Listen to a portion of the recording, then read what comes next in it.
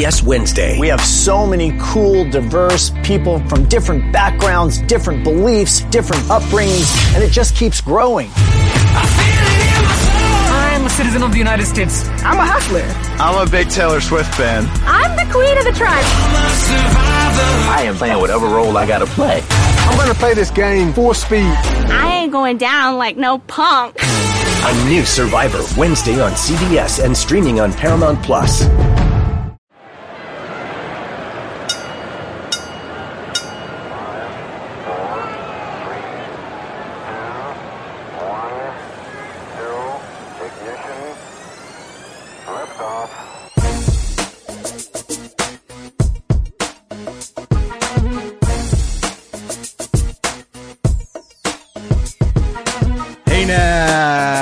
Happy New Year. This is the State of Combat with the Brian Campbell. And as always, when you hear the Silver King's voice, this is the Professional Wrestling Edition. And I know we had BC on last week's show. Straight up off the top, wanted to let you guys know he's legitimately under the weather. He was supposed to be here this week for our preview of Wrestle Kingdom 14 to discuss the final Raw and SmackDown of 2019, of the decade, as it were, and to discuss some of our best moments, best wrestlers, and awards, for lack of a better term, from the 2010s. Unfortunately, BC is legitimately under the weather. Feel free to tweet him. Send your best wishes to him. Obviously not great to be sick on New Year's Eve and New Year's Day. But that being said, with me is the third man. I don't have the soundboard with me right now, but the man of many nicknames. I think that's the better nickname, just a man of many nicknames, many names. He's gone through 2 gimmick changes in the last 2 years, and we're going to see if we can make it 3 for 3 in 2020. That is Jack Crosby. Jack, welcome to the show. I am here, folks, and I'm ready to talk some nuptials. Yeah, I mean, we're probably going to start with the Lana Lashley wedding. I don't think that's much of a surprise for anyone. But just straight up off the top here, there's no plan for this show. Like I said, the expectation was that BC would be here. So I really didn't have a plan coming into this.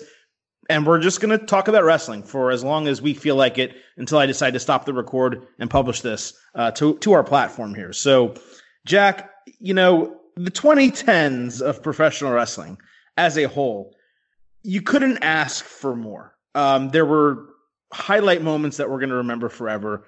There were bottom of the barrel basement moments that we're never going to forget for basically the same reasons. For some people that watched Monday Night Raw, they felt this was it. They called this the Katie Vick moment of this decade. And if you don't know what I'm referring to, I'm talking about the Lana Lashley wedding.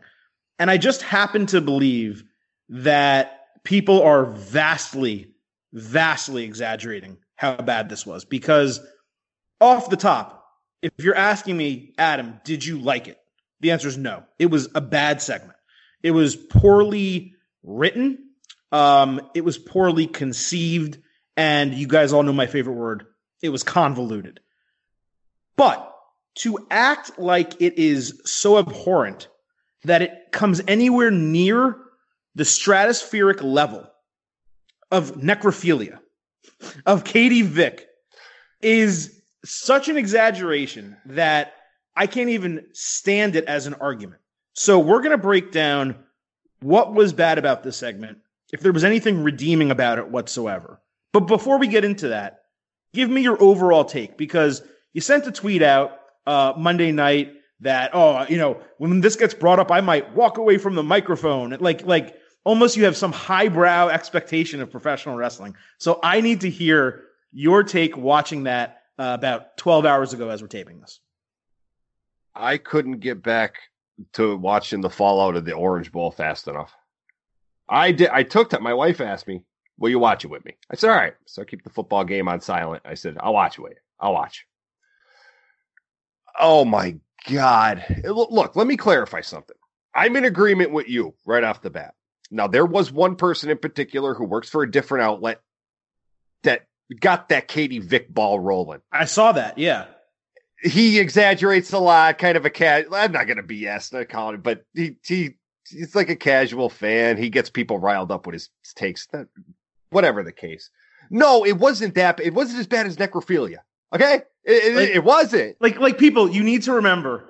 And if you don't remember, go watch Katie Vick and remember the circumstances of what that segment was and watch it in its entirety. And then sit back and think to yourself, was Monday Night really that bad? All right. Triple H had sex with his dead body. But a woman who Kane, murdered basically and raped. Yeah, and probably raped. Like it was such an extreme. These are words that should not be spoken on a professional wrestling podcast when you're talking about Katie Vick. This was a marriage interrupted by a couple people. But let's not compare them like they're apples and apples. That's all I'm trying to say. But there's layers. There's layers to my anger on that segment last night as a whole. Number one, I just thought it was poorly done. It was poorly done. Right. It was poorly done from start. And I've expressed to you guys before, I am not the person, even though a lot of people, I love 5-star matches, but I enjoy wrestling for entertainment as well. None of that entertained me at all last night. I just had a blank stare on my face the entire segment. That's the first thing. Just overall, it was poorly done. Convoluted, to steal a phrase from you. Number 2. Liv Morgan. Here's what pisses me off, and I use that word in the most extreme tone as I can. Liv can stand on her own. Liv Morgan has developed a following, a fan base for herself that just continues to grow and grow and grow. They decide to shoehorn her into this drama angle for whatever reason. My thing is, you didn't have to do that with Olivia. These vignettes they were doing for her were good, and they had people hyped. Her work on the microphone, she stood out to me as a presence that can be on her own, can thrive on her. She doesn't need this stuff when you brought her back. So and you did this. I agree with you that the most offensive thing, and I don't use offensive in the way to mean I was actually offended, my sensibilities, but the most offensive thing to me in that segment was the use of Liv Morgan, was the fact that you have all these vignettes for her, like you said, that are working, that are making you intrigued to see what is this new character going to be like who broke away from the Riot Squad and now, is coming out on her own and becoming this new woman. And this is how you reintroduce her. The hopes and dreams that people had for her getting reintroduced were basically crushed by her being in this angle. Where I'm going to disagree with you is, dude, I think a lot of people are missing a couple things. Number one, she wasn't shoehorned into this angle. And I know that's just the term you use. I'm not saying that you believe this. This was the plan. This has been a long-term story that Paul Heyman and probably Vince McMahon have been telling for months. They, Lana and Lashley and Rusev, in interviews outside of the WWE sphere, when asked about this, have said, we know the end result. We know what the storyline is going, where this storyline is going, and we have all bought into it. I think with the injection of Liv Morgan, there is opportunity. But based on the wedding itself, I can't be positive-minded to think that they're going to capitalize on it. I mean, this is trash TV for trash TV's sake. This is somewhat the worst parts of the Attitude Era. We're in the middle of a women's evolution, and I'm not saying that every segment involving women has to be about propping them up in 4- and 5-star matches, just like not every segment with guys has to be about great matches. You can have, a segment with Dolph Ziggler stepping on, what's his name? Why am I forgetting? Otis's cake. Yeah. You can have stuff like that in the realm of wrestling. And it's fine. But this was some of the worst parts of the Attitude Era in 2019. When we have left that behind, you can do risque angles and a lesbian or a homosexual type of angle with women or with men or whatever you want without it being trashy. But this is very typical Paul Heyman booking. We saw this, any long-term old school watcher of ECW. Remember the Beulah angle with Raven? This is very reminiscent of that, but, cooled down a little bit for a network television audience in the year 2019. So I was not as offended at the terribleness of the segment as a whole as many were, acting like it was a blight upon their wrestling fandom, like they can never watch WWE again, especially, Jack, when it came at the end of a 3-hour show where the first 2 hours and 43 minutes, because that's where this started, were pretty freaking good. I mean, there were a couple things I did not like earlier in the show, but if I get 243 of what I got, and I have to deal with 17 minutes of that, I'm not saying I want that every week, but I can accept that. It did not take me out of wrestling to say that I'm never going to watch the show again because this one segment that I don't particularly care for was even worse than I thought it was going to be. I mean, you can point to the negatives here, right? Some people were praising the priest, reverend, minister, whatever you want to call that guy. I thought he was awful. I thought it was overacted. The script didn't make sense. Him asking Bobby if he still wants to continue with the wedding, like 5 minutes into it. Actually, if anything, Adam, I'll be honest. The officiant of the wedding was probably the only thing I enjoyed. I didn't. I'll be honest with you. Like his little mannerisms and his outbursts. That was I'm not saying overly enjoyed, but if there was anything that I remotely liked about that, it was probably him. I didn't really love that. I did like the Lana's first husband because it was a surprise. Like you're like, who is this guy? You're actually questioning it. But then once that got out of the way, to then bring Liv Morgan out and then bring Rusev out of the cake, which you knew he was in the cake the entire time. It was over and over and over indulgent of them. And it took something that, even if it was bad, had an opportunity to get us out of there and say, all right, that was bad, and just move on. And it just made it worse and worse and worse. When Liv Morgan emerged from the back with the microphone, no one knew either they didn't know who she was, or they didn't care, or they had already given up on the segment where it didn't work for them. If WWE expected her to come out to some big response from airing 3 vignettes over the course of a month, you're not going to get that for a woman who basically you told fans was the third most important person in the Riot Squad. And then your storyline for Liv, and I know I'm kind of going back and forth when I'm talking about this, but your storyline for Liv is that she was not sexually, but attached to Ruby Riott and Sarah Logan in this group.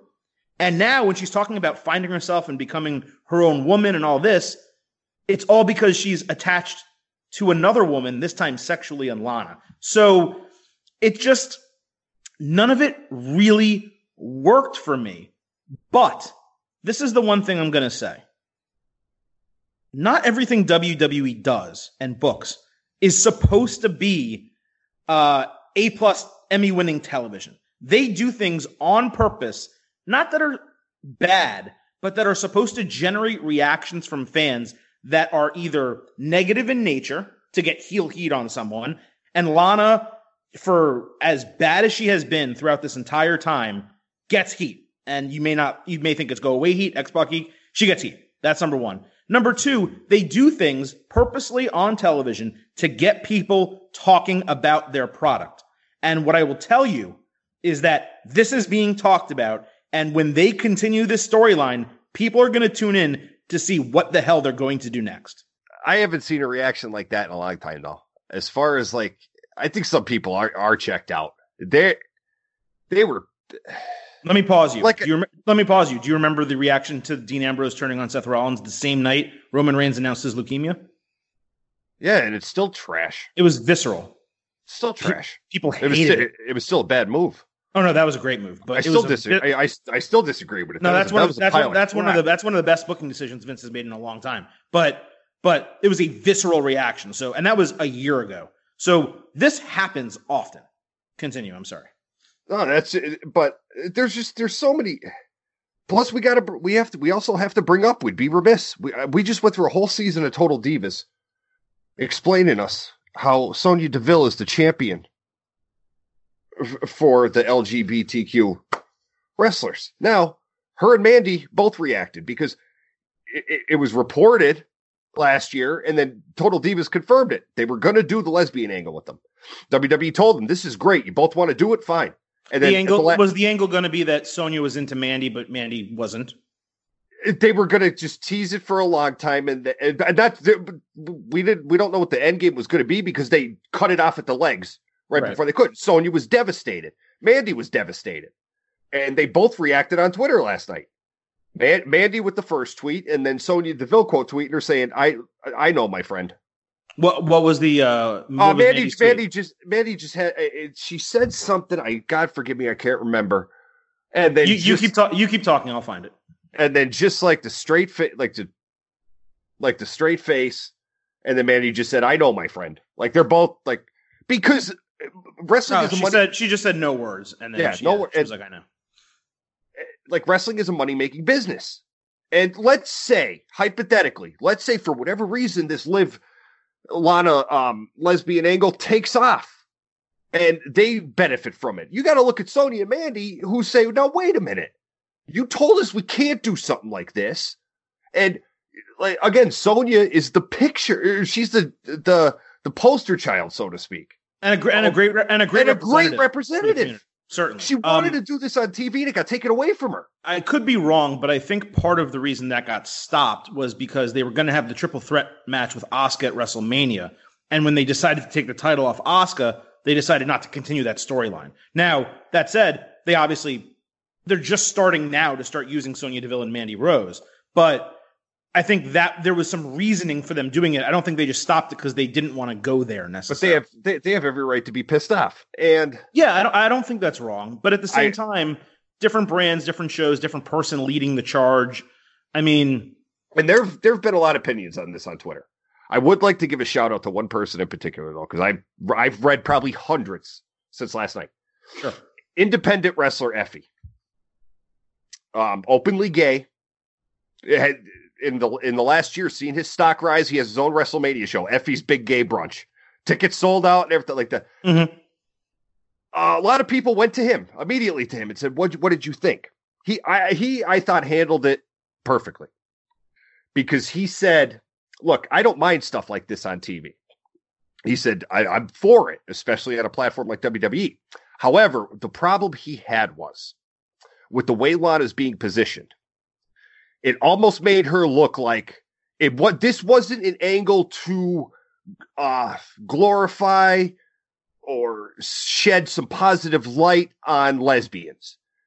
The angle itself came across as Lana is such a whore that not only is she sleeping with men, she's sleeping with women. And in all seriousness, like he was serious in that. He goes, that's how it came across, and that's what I don't like. It also comes across that she's trying to be with Lashley to hide the fact that she had this thing going with Liv. That's even bigger in my opinion. His overall, which I didn't even think of, but it was a great point, and I'm glad people went to him to ask because that was a really great point where he's like, it's not a positive light that's being shined on this. Where if you did say you did do something with like Sonya, like there would be angles on TV, but then she would make appearances and talk about it and talk about her real life and what's happening on TV. Whereas this, like he said Lana comes across as a whore who'll sleep with anyone, even a lesbian. And here's the other thing too, is they got into this storyline with people who couldn't necessarily handle it. So you go back to the Billy and Chuck wedding, right? It was Billy, Chuck, and Bischoff, if I'm remembering correctly. Yeah. Those are three people who were fully capable of delivering in that segment. You may not have loved the Billy and Chuck wedding, but man, when Bischoff pulls off that mask, like you're like, oh my God, this is hysterical. What's happening here, right? In this case, you have Rusev, who legitimately is talented, who can get a reaction on the mic and is pretty solid. You have Lashley, whose strength is not the mic. And you have Lana, who has proven that she is as one-dimensional of a speaker and a performer as has ever existed in WWE. You want to talk about back in the day, WWE being all TNA, so like a Sable, right? Or a Stacy Keibler. Stacy Keibler could work a room. She could actually create reactions on the microphone, and she would do things in and around the ring and in backstage segments that got people to either like or hate her. Lana's issue is, and I don't want to be disparaging to anyone, because she's getting paid to do a job. She's employed by the WWE, and like, I don't want to be rude. She doesn't really have any talent. No. She's not a good wrestler. And on the microphone, even though her dialogue is meant to draw heat, it is meant to make her look selfish, conceited, all about herself, she delivers her lines exceedingly poorly. she forgets turns of phrase. For example, during this segment, she said that, like, she had more charisma in someone else had more charisma in their pinky than she did in her body, which is the exact opposite of what it's supposed to be.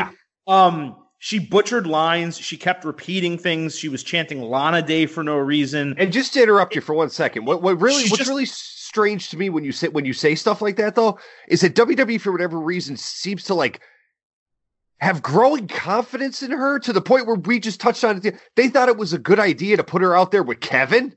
And then Kevin murked her on the microphone. Murked her. She's instead of getting less time or being or what WWE normally does when they see someone struggle, which is they reduce it to a 2-minute thing that's rehearsed. They get it and then they get them out. She's given more freedom on the microphone, and in this segment more than any time before. And you're right.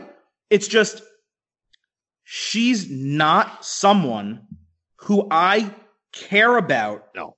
To care about this angle. If you had injected even Liv Morgan originally into this angle, maybe Liv broke up the marriage with Rusev and her and Rusev were going together, and then Lana got Lashley on her side. If it was the opposite and Liv Morgan was driving the angle, okay, that is something I could maybe see. But the main person that this angle is about is not a wrestler. She's not someone that's integral to storylines or anything that would really make anyone care about her. And on the entirety of the Raw roster, she's probably the lowest performer in terms of ability on the mic. And this is the person you're giving your final segment of 2019 to. The only good news maybe coming out of this is like, you know, while you try to live in the moment and enjoy the moment, you always have to look to the future. I think there's a future for Rusev after this is over. Oh, yeah, for sure. Bobby Lashley, always going to be a place for a guy that looks like Bobby Lashley, for better or worse. Always going to be a place for someone like him. Lana's done after this. She's done. Yeah, there's nothing to do with her. Maybe there's a plan. Maybe she and Rusev were talking about having kids, and this is a long-term storyline that ends with her being written off television for a period of time. I don't know, but you're right. They just re-signed Lana, apparently, to a 5-year deal. And it's like... Yeah, because she was going to make such a dent at AEW, right? Well, but forget that. What are you going to do with her for 5 years? I can't even imagine 5 months or 5 weeks going forward from this, let alone 5 years. So, you know, look, like I said, I don't mean to be disparaging. I'm just being honest on my thoughts about her. But where I want to kind of wrap this up, because we've gone on about 20 minutes talking about just this, is I think there was a massive overreaction Monday night to this. Was it good? No. It was horrible. Was it reprehensible to the level of Katie Vick? Is it going to make me stop watching wrestling or stop watching Raw? No, it's not, because, again, what we're going to talk about right now is the 2 hours and 43 minutes of Raw that preceded it that were damn good television. And I kind of want to roll right into the other big moment, Jack, from Monday night, which was the AJ Styles confrontation with Randy Orton in the ring.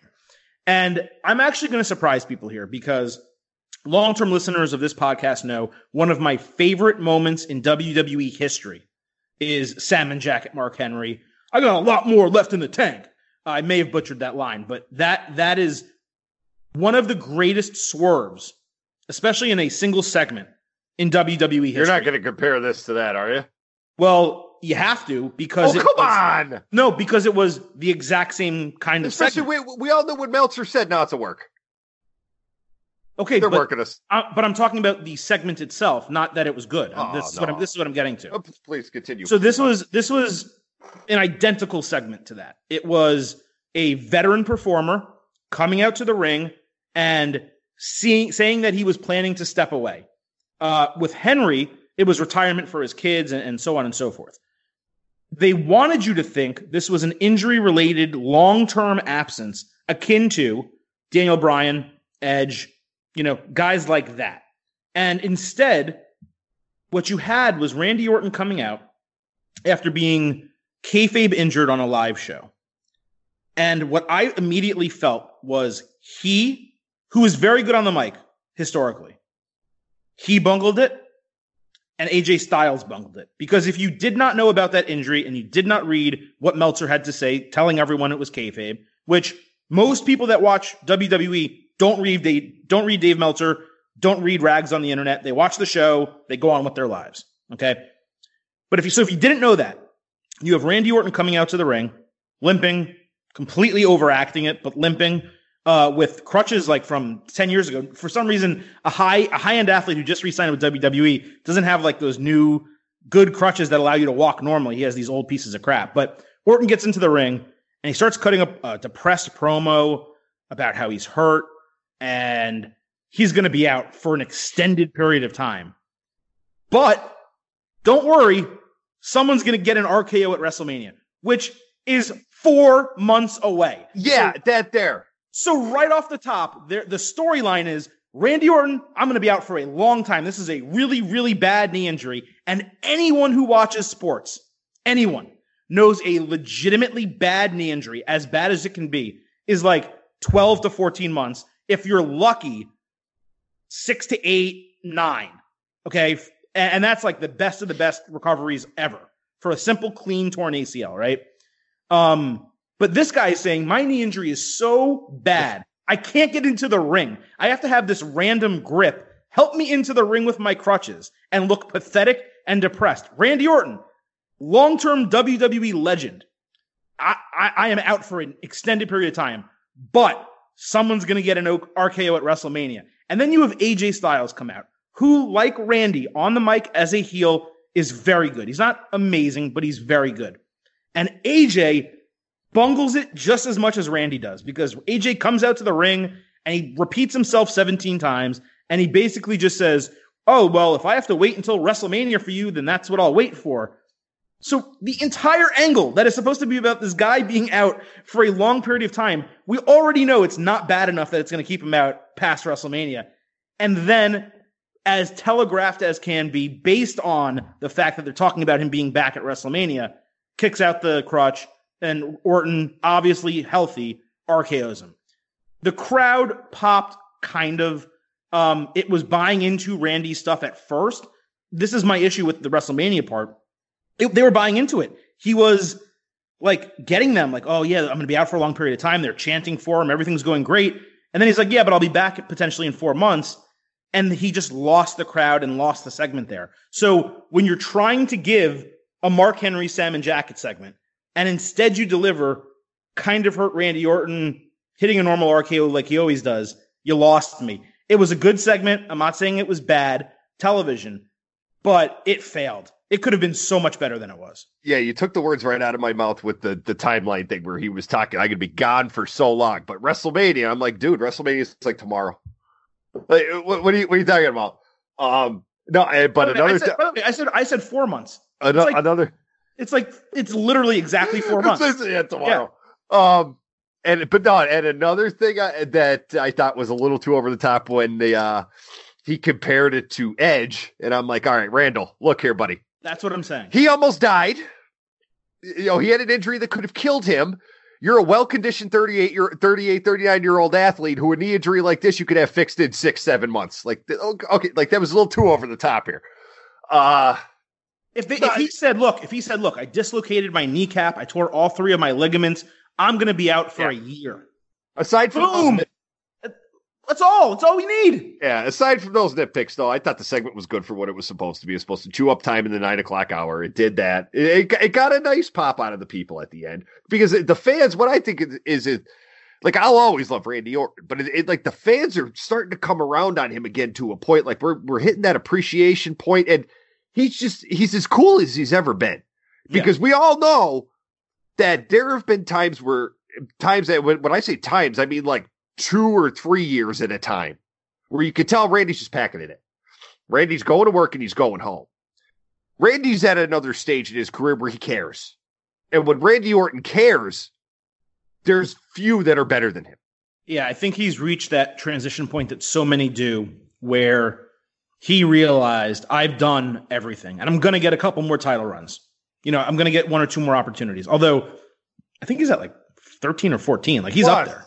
If we are to believe that the reports, here's an underrated part of Randy Orton that's very dangerous.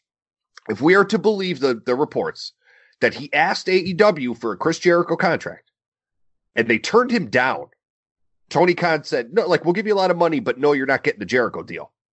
Randy Orton resigns with WWE. He has something to prove. Yeah. And if he's a pissed off Randy Orton that says, you don't think I'm worth what you're paying Chris Jericho? Watch this. Yeah. And if that is true, that's a horrible decision by AEW. Because he's easily worth Jericho, probably more because of his age, to be honest. Yeah, if Tony Khan did do that, that is a horrible idea. Yeah. But the point is, if that did happen, and now we have a Randy Orton that has to prove something, that just wants to, he's going to do the best work of his career. Yeah. It just, for me, he's at that point in his career where I think he knows his job is now to put over other people. They've already kind of pushed off the Ricochet storyline. I'm hoping they revisit that. I'm hoping what I've been seeing with Paul Heyman's Raws recently is they keep touching back to things that have happened previously. And as long as they keep doing that, I'm okay with, them going away from something and then them needing to team up again at some point. And then maybe like 6 months from now, Randy turns on him, turns heel again, and Ricochet is able to get over Orton. So it works for me. What I don't want is I want to see Orton Styles at Rumble. I want it at the Royal Rumble. I don't want this to go until Mania. I hope that those guys are in better programs that make more sense and are longer term stories than that.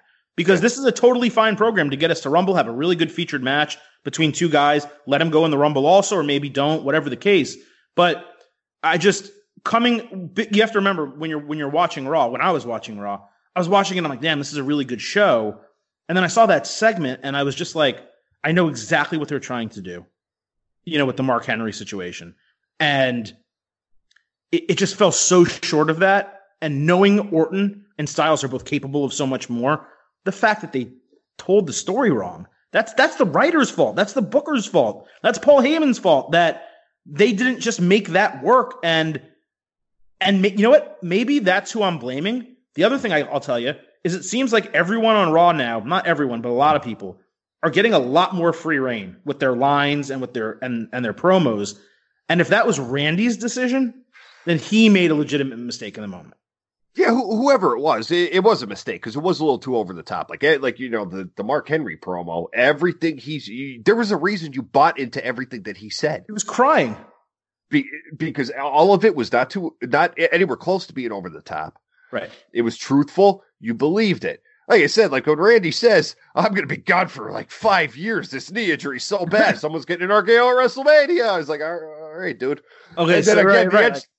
This is just as bad as what my friend Edge had to deal with. It's like, oh, you mean the neck injury that one Raw you could be dead? Like if you fall on that knee the wrong way, you're going to die. Daniel Bryan, who was gone for 3 years because of concussions, and you're talking about, oh, this is a devastating end to my career, but I'll be back in 4 months. It just really did not work for me. It wasn't terrible, but I enjoyed it for what it was. But yeah, there were some goof ups in there. It was enjoyable. Like overall, if I'm grading it, it was like a C plus B minus. It wasn't terrible. I just found man, with Raw these days, like I have low expectations for SmackDown. I have high expectations for Raw. That could have been an A segment. That's what I'm now again, like that wedding stuff, we're completely shelving to the side as we talk about everything. Like that doesn't even get lumped in with Raw this week. That sits on an island on its own. Right. But if a couple sentences, if we're critiquing just a couple sentences from AJ Styles and Randy Orton, that's a good thing. If we're just saying, well, here's the thing. It's not a bad thing. 6 months ago, they wouldn't have done a storyline like that. No. So the fact that they did the storyline is like, okay, you kind of got me here, but like, be better. Like you have the opportunity to be better. We're going to talk about a lot more actually good stuff that happened in WWE over the last couple of days. Before we do that, we got to do a quick word from our friends and sponsors. The baseball season is in full swing, which means you need to listen to Fantasy Baseball Today, part of the CBS Sports Podcast Network. Join Scott White, Chris Towers, and me, Frank Stample, every weekday as we recap every player from every game. We'll talk waiver wire ads, drops, players to trade for, prospects who could make an impact, and everything in between. Make sure to download and follow on Apple Podcasts, Spotify, the Odyssey app, and everywhere else podcasts are found. All right, Jack, we're back. I kind of want to roll through the rest of what happened on Raw. We'll kind of work back to front here. They had Andrade, come out with his United States Championship after making it seem earlier in the show like he wouldn't be there, which I thought was weird. They're like, they already announced the rematch with Rey Mysterio for next week. So I was like, oh, I guess we're not getting Andrade. And then luckily they did give us Andrade later in the show. They showed footage, which I thought was great, of the win over Mysterio at Madison Square Garden, which was a clean win. And I kind of wish they put that over a little bit more because they went right back on Raw to him needing Zelina Vega's help. That said, I really did like the idea that he's now the United States champion. He was getting really aggressive with the jobber, pulling off the cushioning outside the ring. I thought it was hysterical that he couldn't do it and had to drop a knee on it. That was really funny. But he pulls that out. Ricochet comes out to be the good guy, Ricochet, to save the jobber and basically be like, hey, if you want to fight, come fight me. They had a good short match that was not meant to be the explosion between the two that I think we would love to see at the Royal Rumble, perhaps, or something like that. But they gave us a good piece of business. Zelina, I thought, did a really good job helping interfere without doing her normal shtick, which she does every single time. And I think that putting Andrade as U.S. champion is a great move. I kind of wish that the match with Mysterio happened on television. I understand why they did it at MSG. And even though I don't love quick rematches, the fact that they're going to give us a rematch between these two on next week's Raw gives us the opportunity as the viewing audience, I hope, to see Andrade go over clean, or maybe with a little help, but ultimately hitting his finisher on, the first Raw of 2020. No, if I had to make the call, Seth and AOP are going to smash Ray again, and then that gives the 6-man. Then you have Ray join Joe and Kevin. That's just. But then they're interfering. Simple, easy way to do it because they even brought it up last night. How the beating that they gave Ray cost him the United States Championship.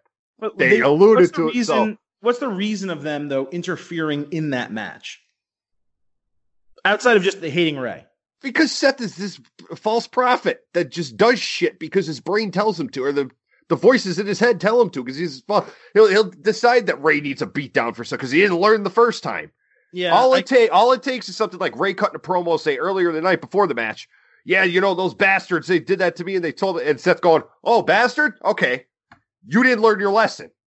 I guess that's possible, and they certainly told it with the storyline earlier in the show, which we can get to in 1 second. But Heyman has really shown a concerted effort, and this is what you and I have been praising him for 5, 6, 7 weeks on this podcast, to get over new talent on Raw. And he's done a really good job getting over Andrade, Buddy Murphy, Aleister Black, and others. Drew McIntyre as well, which we don't need to talk about that segment, but obviously 2-on-1 victory, great promo for McIntyre. He got over. So I think it would be not the best booking, maybe a mistake, for that to be the booking. But to be fair, I get your point, because in that opening segment overall, Kevin Owens and Samoa Joe teaming up and kind of trying to take down AOP, but obviously getting beat down a little bit until the chair got brought in. It was really good television. It was a really hot start to the show, Jack, and it was the type of Raw segment that really reminded me of the stuff I used to like back in the day. With Austin, yes, but with other superstars as well. It was hardcore. It was gritty. CM Punk did note on Twitter, which I certainly agree with, the whole idea of like sentons and flips off the top rope into a group of 40 people waiting for you. It's completely overdone. But in the chaos of what went down, it was actually a pretty decent spot. So I loved that opening segment, Jack. And what I liked even more than that segment was the promo in the backstage area, which was clearly their own words of Kevin Owens and Samoa Joe, just being like, hey, you know what? We're a couple badasses, and we're going to team up, and we're not going to take this. It feels good to have Samoa Joe back. Kevin Owens feels better in this type of gimmick than the corny everyman, which is what they were kind of trying to make him into. It really, really worked for me. Is there anything that you kind of want to poke a hole in with any of that? No. What I like is it could have been very simple to have Seth and AOP spend weeks just running roughshod over the company, which is, traditional. But I like how this early in the game, you put together a super team of Samoa Joe and Kevin Owens that could stand toe to toe with these three guys. And then maybe you add in a Rey Mysterio. It makes them look like legitimate threats. More so AOP, because they're the ones who have to, like, Seth Rollins is Seth Rollins. He's established. The goal here is to make AOP look like the big deals that we knew they should have been all along. That's more so the end game here with this. So right now, they look like bigger deals just being associated with guys like Kevin and Joe. And then, like, again, maybe a Ray. No, I love it so far. I have nothing bad to say about this. Yeah, it was really, really solid. And I'm just really excited to see what they do. It does seem like we may get a 6-man at the Rumble, potentially, with Rey Mysterio, like you said, Kevin Owens, Samoa Joe against Seth Rollins and the AOP. And when you get something like that, that's a good opportunity for the quote-unquote real team to go over, which would be a nice win for Rollins and AOP and set some stuff up down the line. Of course, they could also just do, Rollins-Owens, which is possible as well, and save that 6-man for maybe the go-home Raw or 2 weeks before, something like that. But I am very excited to see what they do with all of that. We already mentioned McIntyre winning the 2-on-1 handicap match and the good promo. Thought that was solid. I liked that they built up the OC. They had the Street Profits come out and build up the OC as the greatest tag team in the world, which is the best use of this Blood Money in the Sand title that they've actually done. Obviously, it was a year-long storyline, basically, with Shane McMahon. But with the OC, they actually took a team that they had buried by their booking, WWE, and given them something to rally behind. They got them some wins. They got them some clout.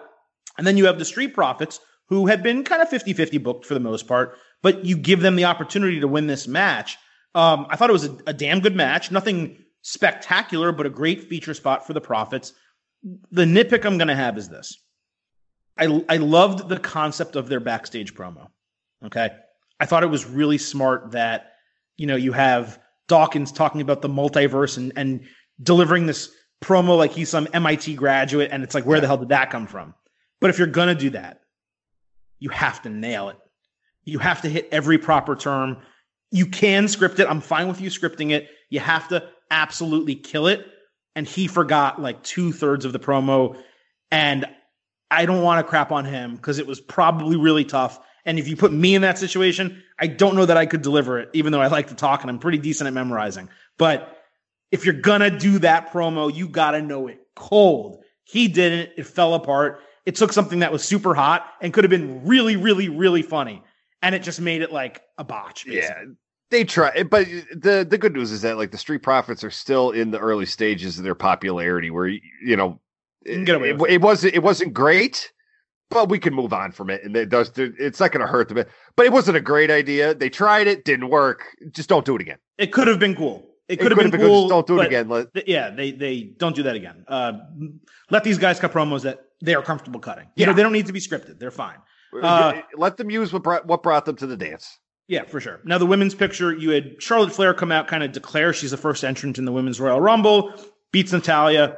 For me, pretty ho-hum, nothing hugely positive, nothing massively negative. Charlotte's in this weird, middle ground between heel and face where people like her because she's a Flair and because she has good matches, but they also hate her because she gets overly pushed.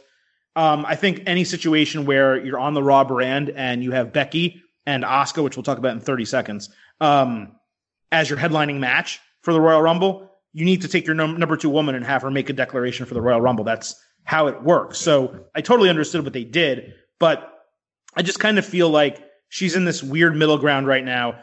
Becky's so strong. They decided to put them both on the same brand that how do you book Charlotte strong without having her go head to head for the title with Becky? And I think that's what Paul Heyman and the writers are really trying to figure out right now. It's tough because, she's there declaring, and I had this moment where I looked at the screen while she was on there, and I don't know why I kind of thought to myself, you can't have her lose this Rumble this year. Like, even though I'm looking at her and I'm like, she can't lose. This guy. I don't know. What if we get a final 2 of Banks and Becky and Flair? Charlotte, it's just. And plus, I don't know if it's just part of me that thinks in the back of my head, they're going to have to give her this accolade sooner or later among everything else she has. So they might be in a position where they say, all right, look, we got to get this out of the way. Give Asuka to Becky again. Bayley's going to face Lacey. You just give it to Charlotte. I don't know what. Maybe. Can I tell you who's going to win the Women's Royal Rumble? Please. Nia Jax. I will. I don't want to be on that post show. Nia Jax will win the Women's Royal Rumble, and Becky will beg her to challenge her at WrestleMania. Please, Adam, stop. And we'll get and their booking for WrestleMania. Their booking for WrestleMania is going to be Becky Lynch getting her revenge on Nia Jax for breaking her face because she never actually got the revenge. She's on the revenge tour. She's going to fight Asuka at Royal Rumble, which we'll talk about right now. She's going to get over Asuka. They're going to give Becky Lynch a 1-year title reign with the Raw Women's Championship. She's going to beat Jax, and then either the next night on Raw or the next pay-per-view or whatever the case, Lynch will drop the title. No. Sorry. No. Sorry. Stop it. Okay, tell me I'm wrong then. Your theory of the whole here's the thing, no one gives a shit about the revenge anymore. With Asuka, yes. With Nia, no one cares. Here's the thing, when they start playing back the promos and the clips, the footage, and the aggression, and Becky's able to cut promos on her, I don't know that it's going to work, but I think it's their plan. No, we're going to have to, if I had Becky Lynch, Shayna Baszler, or Becky Ronda. It's going to be one of those. I want to clarify. Wait, I want to clarify. I don't want this to happen. Baszler is probably the best booking. Having Baszler win the Rumble is probably a really good move. Or Ronda come back is good too. You never beat me 1-on-1, Becky. 2-month run, 3-month run up until WrestleMania. That is a far better match. But where's Nia Jax? When's she coming back? She's apparently training down in Orlando. It makes too much sense to me. Yeah, because now that you're throwing out Royal Rumble picks, one of the things I'm interested to see, because they didn't really have a show, so we're not going to talk about them this week. But when NXT gets back on a roll, if we don't see Shayna, which like I said, I hope we don't. I hope her lasting image is her laying down for Rhea, and that's the last we see of Shayna Baszler in NXT. It really should. But if we don't see her on Raw or SmackDown either, as time goes by, that's my pick to win the Women's Royal Rumble. If we don't see her. Which, look, I always I get work is work, but there's nothing with these surprises of telling someone like Shayna, go on a 1-month vacation. Go sit home, enjoy yourself. Rest up. We'll see you in Houston. And then... I am really curious to see the Women's Royal Rumble, even in previous years, they've used a lot of NXT talent. It is a really good spot where you can say 10 Raw, 10 SmackDown, 10 NXT. I think they're going to, yeah. Boom, and that's easy. And you can do that. I think they're going to. And a couple legends, maybe it's not 10-10-10, but superstars from all three. And then you add a legend here or there. It's also an easy way to get them up onto the quote-unquote main roster, too, if you have an NXT person win it. The Men's Royal Rumble is going to be far more difficult to do that this year because having 30 in the past with split brands was fine. 15 from each. Again, a couple, not exactly 15, a couple legends mixed in, returners, whatever. It worked. But if you only use 10 superstars, let's say, or 8, let's say, from Raw, SmackDown, and NXT, there is a ton of people that won't be in the Royal Rumble. So I'm going to be very curious to see if they expand the Men's Royal Rumble to 40, if they... not the 40. If they don't specify where the wrestlers are coming from, I'm going to be very curious. Well, don't forget, the other one of them was 50. So the 50 was brutal. 40 I was okay with. 40 was fine. No, I didn't even like 50 the 40. Was brutal. Well, here, I disagree. I think if you do 10, 10, and 10, yes, some people are going to miss out on the Rumble. But what I also think that creates is more legitimate contenders to win because you're going to be forced to take your top stars, and then plus you're going to have those few guys like a Keith Lee or a Matt Riddle or even an Adam Cole from NXT that you're going to say, okay, yeah, so and so from Raw, so and so from SmackDown could win this, but oh man, I could see Adam Cole pulling a Shawn Michaels. If you do that, legitimate. If you do that, I agree. And, everything that you, myself, BC, we always talk about when it comes to tournaments and things in WWE, we want qualifying matches. Like, we want guys to earn their way in. So if you have it so that on Raw, you have 20 matches over the course of 3 weeks, and again, we're far too late for this to happen, but where people qualify for their spots in the Royal Rumble, they win singles matches and get in the Royal Rumble, that's a fantastic move. Or maybe you have 5 that are picked by USA Network, if you want to say that, and then you have 5 qualifying matches for the other 5 spots. But my point is, that would be fine because then people would earn their way in, and these people there would all deserve to be there. But what I always hate about the Royal Rumble is, yes, you need a couple people who can just get thrown out. I totally get it. But when you have a 30-man Royal Rumble and two separate entries are like Zack Ryder and Kurt Hawkins, it insults me because there are so many wrestlers in your company who should be in that match that should actually deserve to, in kayfabe, get that opportunity. Like Eric Rowan, you could see him getting left out. He won't be, but you could see it, right? He actually deserves to be in there because he's dominating and no one wants to fight him. You know what I'm saying? It's funny because like we're at a point where we have a company like AEW that builds on win-loss records, right? And now, while the majority of I don't at least like authority figures. One thing I always wanted to see, like when these guys like a Ryder and Hawkins, I'm declared for the Royal Rumble. All I ever wanted to see was like the general manager of the show at the time come up to them and go, "No, you're not." And when they go, "Well, why?" "Well, because last week you lost to so-and-so. Last week, makes you, why should we give you an opportunity at the main event of WrestleMania? Get out of here."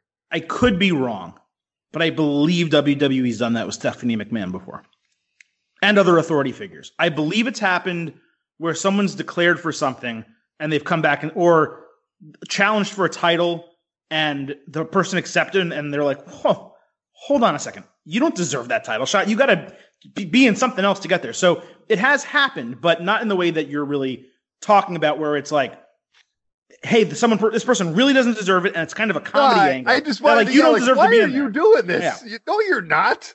No, I'm with you on that.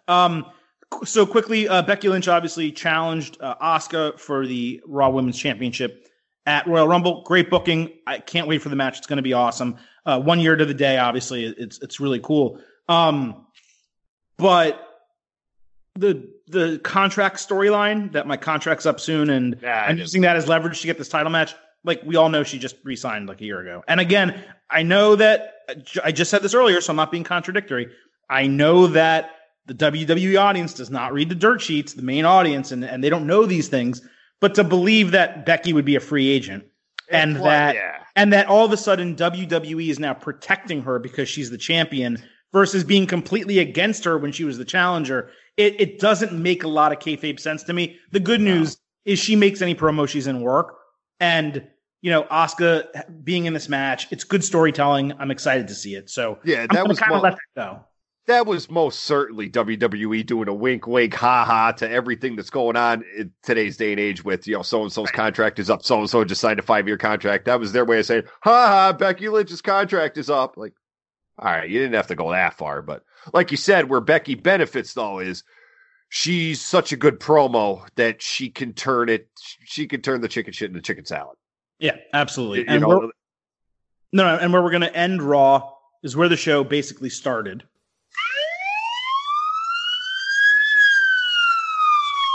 All right, it's not the same siren as BC, but siren match, Aleister Black against Buddy Murphy. Man. There's not even analysis I need to do because all I need to tell you is if you didn't see this match for any reason, pause the podcast, turn on your DVR, open up Raw, and watch this damn thing. I watched it twice. Man, there is an investment from Paul Heyman and from WWE, primarily in Aleister Black, which is great. Because he is as of right now, character development-wise, he is the one who has the most potential. But man, Buddy Murphy looked like a freaking superstar, a real superstar, not a quote-unquote superstar in that match. He has a hugely bright future, and I don't think I've ever seen this. You tell me if I'm wrong. Aleister Black used 2 black masses to take him down. I don't ever remember that. This guy's been in title matches. He's fought some of the baddest dudes in NXT. 2 black masses to win. He was the right guy to go over. We all want Buddy Murphy to start winning matches. Me and BC, more than anyone, huge Buddy Murphy fans. But I'm okay with him losing to Aleister Black. It's okay. Couple things here. Yeah. First, I'll start with that. And we said this when this started. I said, Buddy Murphy is not going to lose anything out of this. Right. Even if he loses a couple times, which he did. He's not going to lose anything out of this. And if anything, the 2 black masks thing was perfect because it was Aleister Black showing respect in a way like, I have to do 2 of these, something he's never done, but I have to do 2 of these to make sure this son of a bitch stays down. I have to be better safe than sorry. So Buddy Murphy, no, his ceiling is still, man. But Aleister Black, I think after last night, I am convinced. Like, Paul Heyman's doing a great job of building up the mid-card, and I said it a few weeks ago on this show. But if we're talking about the mid-card, and if there's one cherry on top that's being groomed, it's Aleister. Over Ricochet, over Andrade, it's clearly Aleister Black. I'm more convinced than ever that Aleister Black is being built into a person that when the time comes and he's standing across from Brock Lesnar, people are going to buy into the fact Aleister Black is going to kick this asshole's head off, and we can't wait to see it. I said, I think we're going back a couple months ago when we were shooting back and forth. We talked about the Royal Rumble, and I told you, I said, I think Aleister Black could be groomed as the men's Royal Rumble winner. I think I'm more convinced of that right now. He's my pick from Raw. I have one from SmackDown I'll give later because he was a significant part of SmackDown. So Aleister Black he's being built up as someone that we can believe can beat Brock Lesnar. He is in every way a legitimate main eventer. And I think for people that were so concerned about which I did not think they were stupid, but people thought the come pick a fight with me stuff was stupid. I didn't mind it. It was different. I never had a problem with it. I didn't think it was stupid. I just didn't think it was necessary. You get what I'm saying? Well, yeah, but they were trying to get him on TV and they didn't have storyline work for him. They didn't have matches for him and they were trying to do something. But now what you're seeing with Aleister Black is you're not going to get the exact NXT version of any of these guys when they get up to the WWE proper. But you're seeing the main roster version of Aleister Black, and it's freaking good. It rolls. There's nothing wrong with it. So, we talked extensively, Jack, weeks ago about Paul Heyman conditioning. Actually, I think this was something that I was saying, that they were putting on really good matches on Raw. And for 3 or 4 weeks in a row, the crowd was not reacting to them. They would pop big spots, flips, just like, a tope suicide, anything like that. But they weren't really popping for the work. And I think it even went back further than 4 weeks. It's probably 6 or 8 weeks at this point. It's been an extended period of time where Heyman has been allowing guys to go out and put on quality matches, and the fan response hasn't been there. And we were disappointed by it. The fan response was there. Now, it could have just been this crowd, and I don't know where Raw was, so sorry, but credit to wherever it was. The crowd was great all night. Yeah, they were. Above average at minimum to very good to great. For this match, they were great. They recognized that they were seeing greatness in front of them. They popped at all of the right spots, not just the flips and the dives and everything. And they made that match, by the time it reached its climax, feel as big as it actually was. They made it feel like it was the main event of the show when it opened the show. So you got to give credit to the crowd. I got to give credit to Heyman and the people at Raw for sticking with the high quality wrestling, because this is the payoff. If you can start getting these types of matches twice, I'm not asking for every match. I'm not asking for NXT. But if you give me 2 of these on a Raw and 1 of these every week on a SmackDown, you're satisfying me as a wrestling fan. And he's doing a good job, because we do live in an era where a lot of wrestling fans are just, they want to see good in-ring work. And Paul is doing a very good job of even teaching the casual audience at these cities they go to, wrestling matters. Like, we'll give you the campy stuff, we'll give you the weddings, but we're also going to show you 2 world-class athletes like Aleister Black and Buddy Murphy, but that's what matters in today's world. This is what a lot of people buzz about when it comes to pro wrestling. And we said at the draft, they loaded the Raw roster up with the talent, and it's being put to perfect use. It really is. And I think, again, notwithstanding the final segment, which we already discussed, this was another feather in Raw's cap and a really strong way in totality for that main show to end 20. And they loaded up next week's show. Jeez. They did. They did give us a lot to kind of think about and prepare for to open 2020, which again is what you kind of want. You always want 1 Raw a month or 1 Raw every 6 weeks between pay-per-views to feel a little bit more special. And the New Year's edition, if you want to call it that, of Raw legitimately feels like it's going to be a special show. And there was a hiccup a couple weeks ago. Didn't love the episode. But we're going back now 2 months since this switch. And I have found 7 of 8 Raws to be really, really high quality, regardless of individual segments we didn't like. So that's Raw, Jack. And, SmackDown on Friday, we've been giving it a lot of criticism for the last few weeks, basically saying it's a show that you really don't need to watch and who is it for? I think that had been true. I don't think we've been exaggerating that in the past. But I would be lying to you if I didn't tell you that I enjoyed SmackDown on Friday night. I thought it was top to bottom, probably the strongest episode since the debut on Fox. There was a storyline throughout the show. There were some really good matches. I liked what they did with the women. I'm not saying it was great. It didn't live up to the Raw level by any means. But I did find positives to take away from Friday night. It wasn't as bad as it usually was, I'll tell you that. Which, I don't know if that's a good or bad thing. I can be honest with you. SmackDown has me so just down on it. But no, it was enjoyable. Thanks in large part to Daniel Bryan. I mean, what they're doing with him right now is it's phenomenal what they're doing with him. I didn't hate the whole stuff with Corbin as much as a lot of other people did. And that's not just me being the noted Baron Corbin fan. I thought it was an actual fun way to go about the 2 hours. The in and out, and then finally the boom, out for good. I was okay with the back and forth of whether he was going to be in the match and using Roman Reigns' attendance or lack thereof in the arena as the reason for that. I thought that was pretty smart.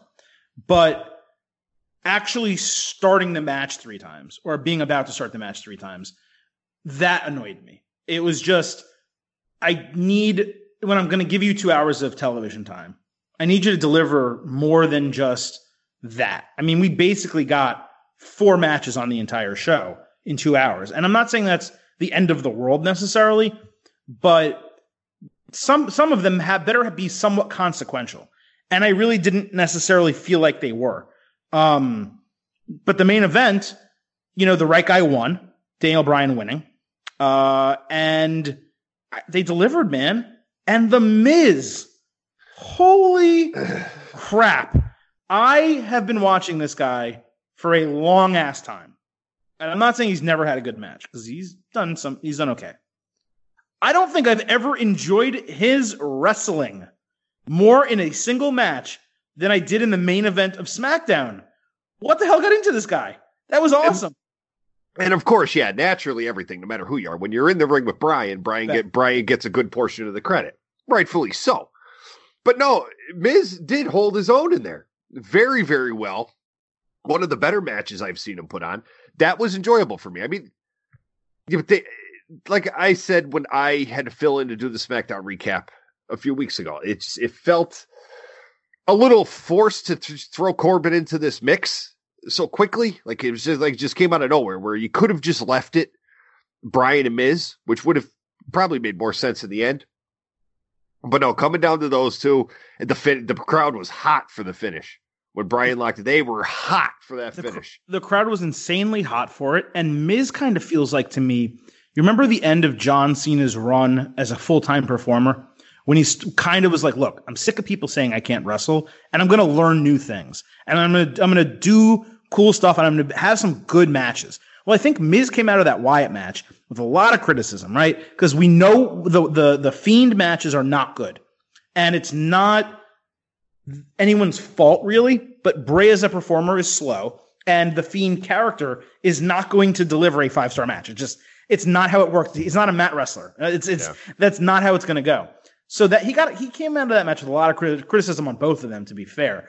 And I think he was kind of just like, F it. Let's mess around and get a triple-double here and put on an awesome main event. And you know that you and I actually are a couple of the very few true Baron Corbin defenders. He's way better than he gets credit for. He's very good in the ring. He's entertaining. Those 3 worked great.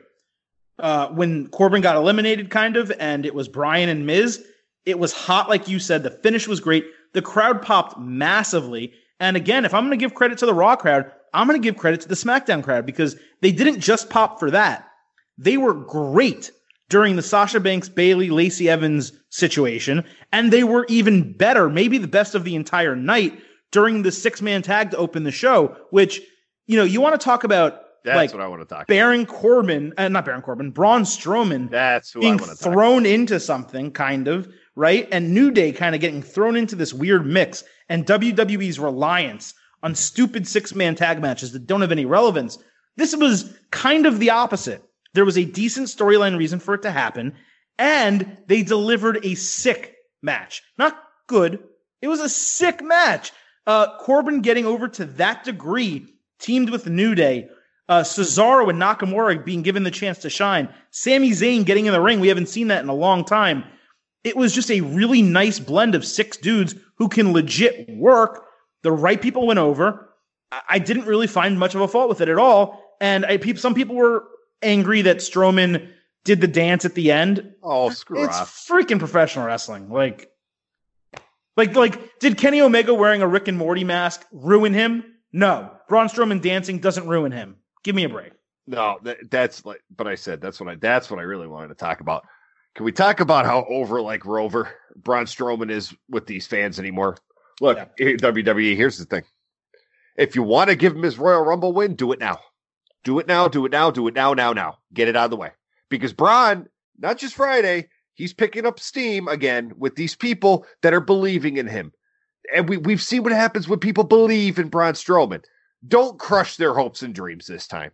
Just don't do it. If you're gonna show that little bit of a push where you're gonna give people hope, go ahead and do it. Because I don't think Braun Strowman winning in Houston would get a negative reaction in that stadium by any means. It wouldn't, but if they are going to push Braun Strowman, they have to move on, just like they have with Seth Rollins, from get these hands. It's a good catchphrase. I don't mind him using it, but for too long, his entire character has been that phrase.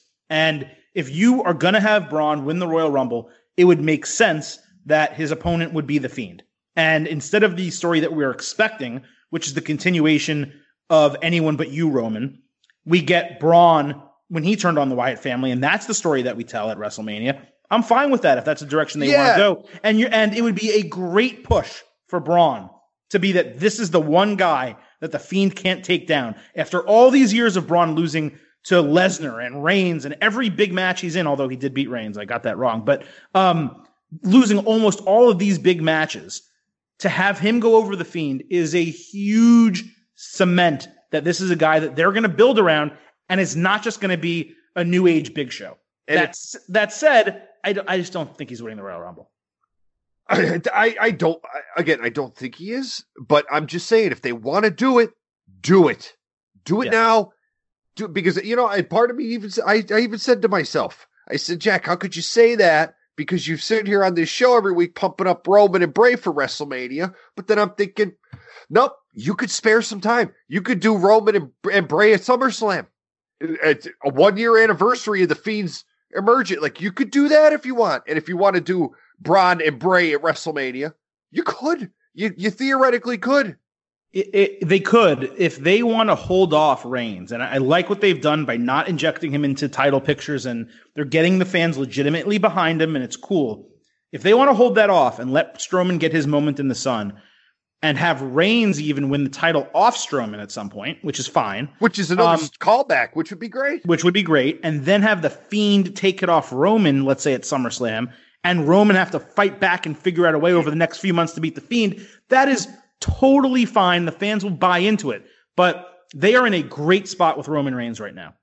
It has to be their number one priority to not overbook Roman Reigns. And if that means not throwing him into WrestleMania right away, although, to be fair, in Tampa, Florida, he would get a really good reaction. This isn't New York. Yeah. This isn't Chicago or something like that. This is probably the right time to push Roman. But if they don't want to do that, and they feel like they have another, let's say, 4 to 6 months past Mania where they want to wait until they put the title back on him, then that's great, because the SmackDown, not much is going really, really right. Okay.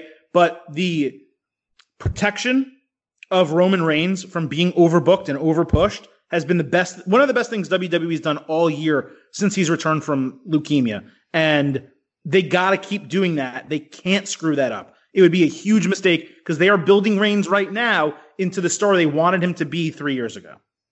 Yeah, but then again, then you hit a point.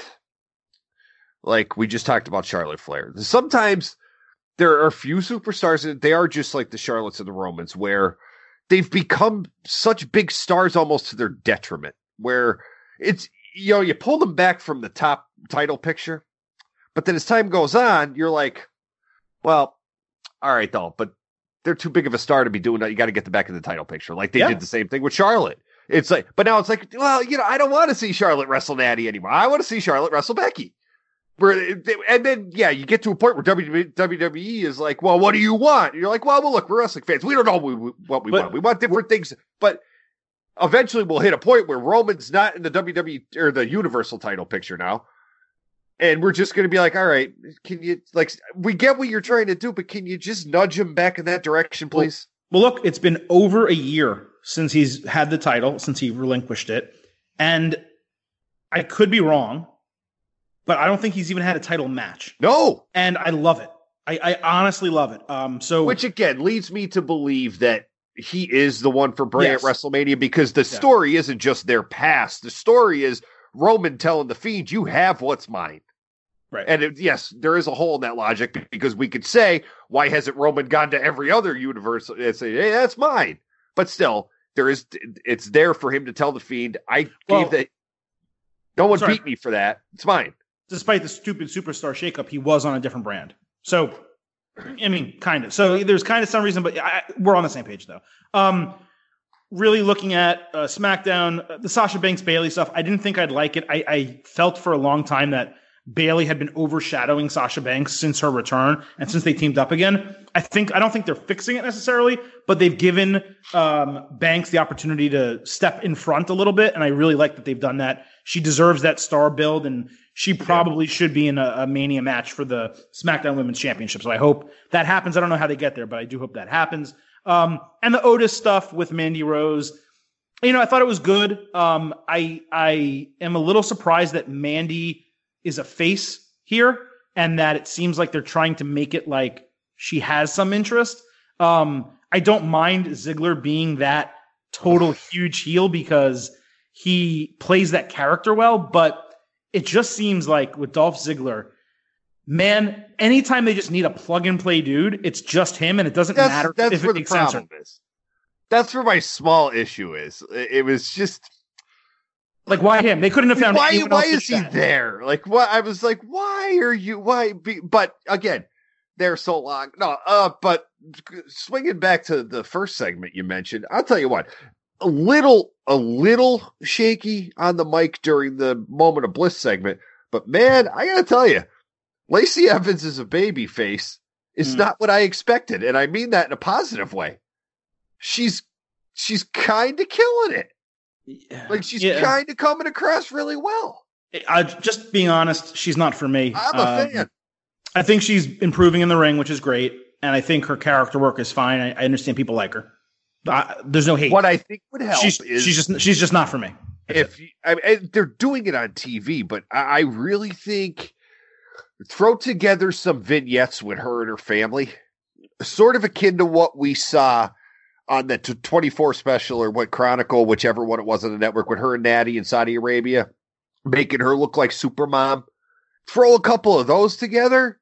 You really got. I think she's doing really well. I'm excited to see her progression week after week.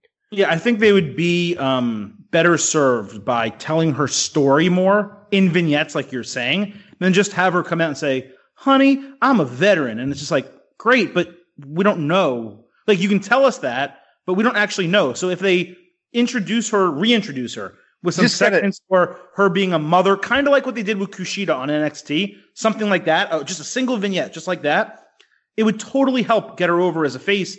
But for me, they just haven't done enough. They really haven't done enough other than having Sasha Banks and Bayley, make fun of her daughter or give her a hard time. They haven't really done anything to make me care about her as a face at all. And people sometimes crap on vignettes. Vignettes still work if done correctly. Remember, this might seem flawed, but remember the NXT vignettes with Roddy and his family? The problem was Roderick Strong sucks as a babyface.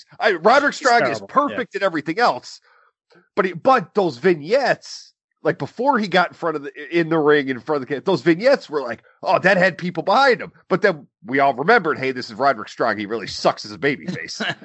No, but they work if done correctly. And if you hit the right heartstrings, they're going to work for people. And I think Lacey could benefit from something like that. They were working for Liv Morgan. I mean, until they didn't. We don't know what's going to happen, obviously, but they were working. I was like, you know what? This isn't the character I thought that she would be, but I'm curious. Yeah, like there's some people I still see or hear that so 80s. It's like, no, it still works in today's.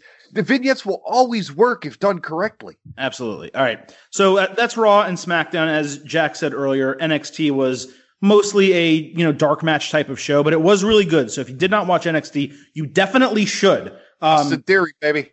Austin Theory was on there. Great match with Roderick Strong. You're looking at, the future of WWE and Austin Theory. Just really good show, top to bottom. It was a what was it, Keith Lee, Leo Rush tag team match? Like they should be a tag team. No joke. No, I tell you, wait till you see those two wrestle each other, man. It was incredible. I want to see that too. Oh, it's so awesome when they wrestle each other. No, that was really, really awesome. So something that needs to happen with those two guys. But that's NXT. AEW is off, so we're going to pause on that. The only thing to say about AEW is the records reset on January 1st. So my take quickly and very quick. One take Charlie's here. My take on the record situation is I don't like it. I think it sucks.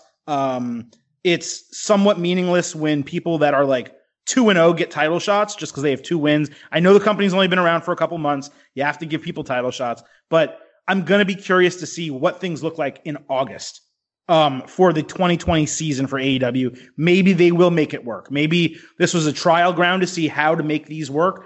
But when everyone's like 4-3 and then they just win a match and get a title shot after that, it's the same thing as a number one contendership match. There's really no difference other than you're putting numbers on the screen to make it feel like sports. So that's my take on it. Do you have one? No, but I have a different take on AEW since we have no show to talk about. Guys, listen, enough is enough with the independent stuff. You screwed up royally by having Chris Statlander not be able to appear. Like this woman you're pumping up for earned an AEW title shot, comes in, sets the world on fire, and you have to tell people, oh, she can't be on that January 1st show we're pumping because she has to go work for Joey Ryan's Bar Wrestling. And you didn't know that? This shit's got to stop. And how did they not know that when they booked it? They could have had her win the match and said she's going to get the opportunity on January 8th. Then, a few weeks ago, sticking with Statlander, she appears on Powerbomb TV on Uncharted Territory, which is live every Thursday, an independent wrestling show. Very good. She loses. She's booked to lose. Your national TV star, Chris Statlander, went to a rinky-dink podunk show that was streaming live, and a lot of people watch Uncharted Territory, and lost cleanly. Look, I know you're trying. I understand you're trying to please everyone.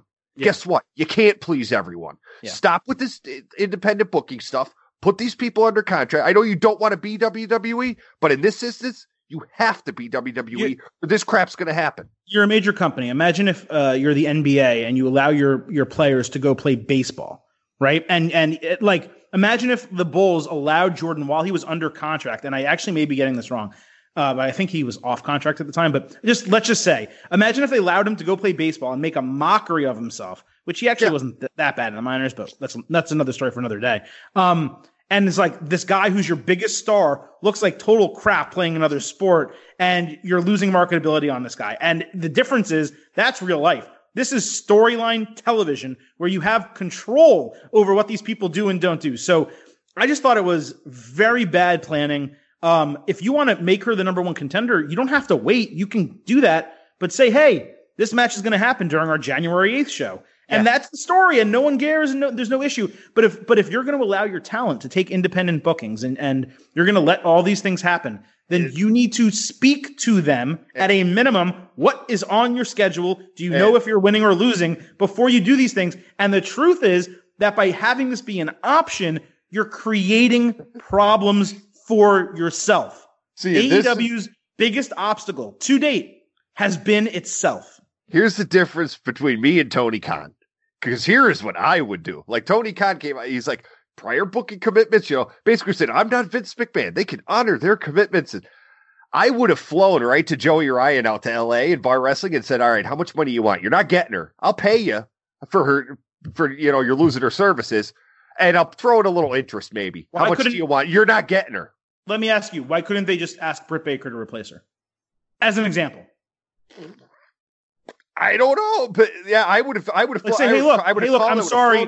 Hey, look, I'm sorry. There's a booking here. I know she's popular. This person's also popular. Can you do us a favor, Joe? You do a trade. Like if you want to be like that, yeah, that's what you do a trade. And by the way, that's what WWE often does. Like especially when they had NXT guys that were on those contracts where they could work both for that period of time, which I don't really think they do much longer. But when they needed someone and they're like, man, we have to have him at tapings, they sent like Cedric Alexander. Or they sent like someone of value that would draw for that other place, or was at least a big name where you could say they're on WWE TV. This has been pretty standard. So again, AEW, their biggest mistakes are self-inflicted, and it's up to them to fix them. But we're going to move off all this. Two more things to talk about before we get out of here. The first, NJPW Wrestle Kingdom 14. Biggest event of the year. I think I speak for all three of us, although BC's not here. We love New Japan Pro Wrestling. It's arguably, and I think NXT is the best, but arguably the best wrestling in the world, shot for shot. They have the best wrestlers in the world. That I won't argue. Man by man, especially in the main event and mid-card sections of their roster. But this is their biggest event of the year. And we go into this, and we've talked about it on the show many times over the last year. Not with lower expectations. I think we all expect this to be a great show, but with lower interest. And it's not lower interest because the product's gotten bad or because of really anything other than American wrestling, thanks to NXT and more importantly, AEW, has taken up so much of our time that outside of the G1, Dominion, and Wrestle Kingdom, and I'm speaking for you, I know you've seen more than I have, Jack, but outside of those three major events, I think the average hardcore American wrestling fan isn't able to watch much more than that if they are consuming main roster WWE, NXT, and AEW. And because of that, we go into this event with, and I'll speak for myself here, I know the storylines, okay? I understand we have 4 main matches on the main card for day one, and they're doing this over a 2-day period with winners facing winners, losers facing losers, and a couple other matches sprinkled in during night 2. But my anticipation and excitement for the storyline aspect of this show is very low. My anticipation and excitement for the match quality aspect of this show is very, very high. So do you kind of share those sentiments with me? Because to me, the storyline, it's simple. Like this is the highest for me it's ever been. And for a lot of other people. And it really just centers around one story. Are you going to give us the Naito make good? That's the story here that's encompassing a whole 2 nights. Now, there is a chance, hopefully not, that storyline ends in night 1. But the encompassing story here around all these matches, around everything that's going on, is are you going to make good on your really big screw up from 2 years ago? Yes. Are you going to do that or not? I think they are. I mean, I know we're not doing prediction. We'll do prediction. I think they are. We can talk. I think January 5th, he's holding both belts. See, I think it's very, very possible. And it is, if I was booking, what I would do, because you're right. They did screw it up so massively by not having him win the title 2 years ago, when everyone, even Okada fans, wanted Naito to win. And they just refused to let it happen because Gato and his obsession with Okada. But at the same time, I think there is just as much interest in Kota Ibushi finally grabbing, for lack of a better term, the brass ring and winning the IWGP Heavyweight Championship that has eluded him in storyline, but in real life as a non-contracted guy who just recently signed a contract with NJPW earlier this year. They wouldn't book him. They wouldn't give him that because of that. So do they do that? Do they take Kota Ibushi and say, hey, we recognize that you are truly the future. Okada is too. These guys are all young or young enough, right? But Ibushi is that one guy who appeals to everyone. Even people that think Okada gets pushed too hard. They're like, man, but Ibushi, this might be the best wrestler in the world, you know? So my question is, what do we get? Do we get Jay White Okada 2? And to explain what we're talking about, I'm sorry, because for those that listen but are very, very, very casual, the winner of the IWGP Heavyweight Championship match between Okada and Ibushi will face the winner of the IWGP Intercontinental Championship match between Jay White, who goes in as champion, and Tetsuya Naito. And the losers of those two matches will also face off. So now that is explained, do we get Naito walking out with both titles, maybe even trashing the IC title as he has in the past for the Heavyweight Championship? Do we get Ibushi in the crowning moment going over Okada in the main event of night one, only to lose to Naito? Or do they just go full Gato on us and have another Jay White, Okada, both retain the titles, they square off again, and you have another Naito Ibushi match, which we have seen a million times? That would be the worst case scenario. Any other combination of the four would excite me. You know what? Because you can see them doing that, right? You can see Gato doing that.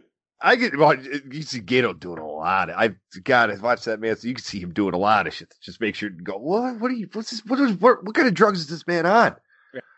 No, I think it's going to be Naito, but man, it scares the crap out of people because they hate Jay White so much.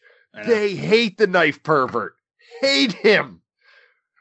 And Gato loves him.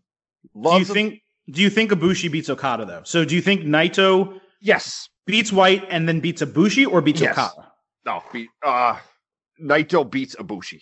That's where I'm leaning to. I think Naito beats Ibushi.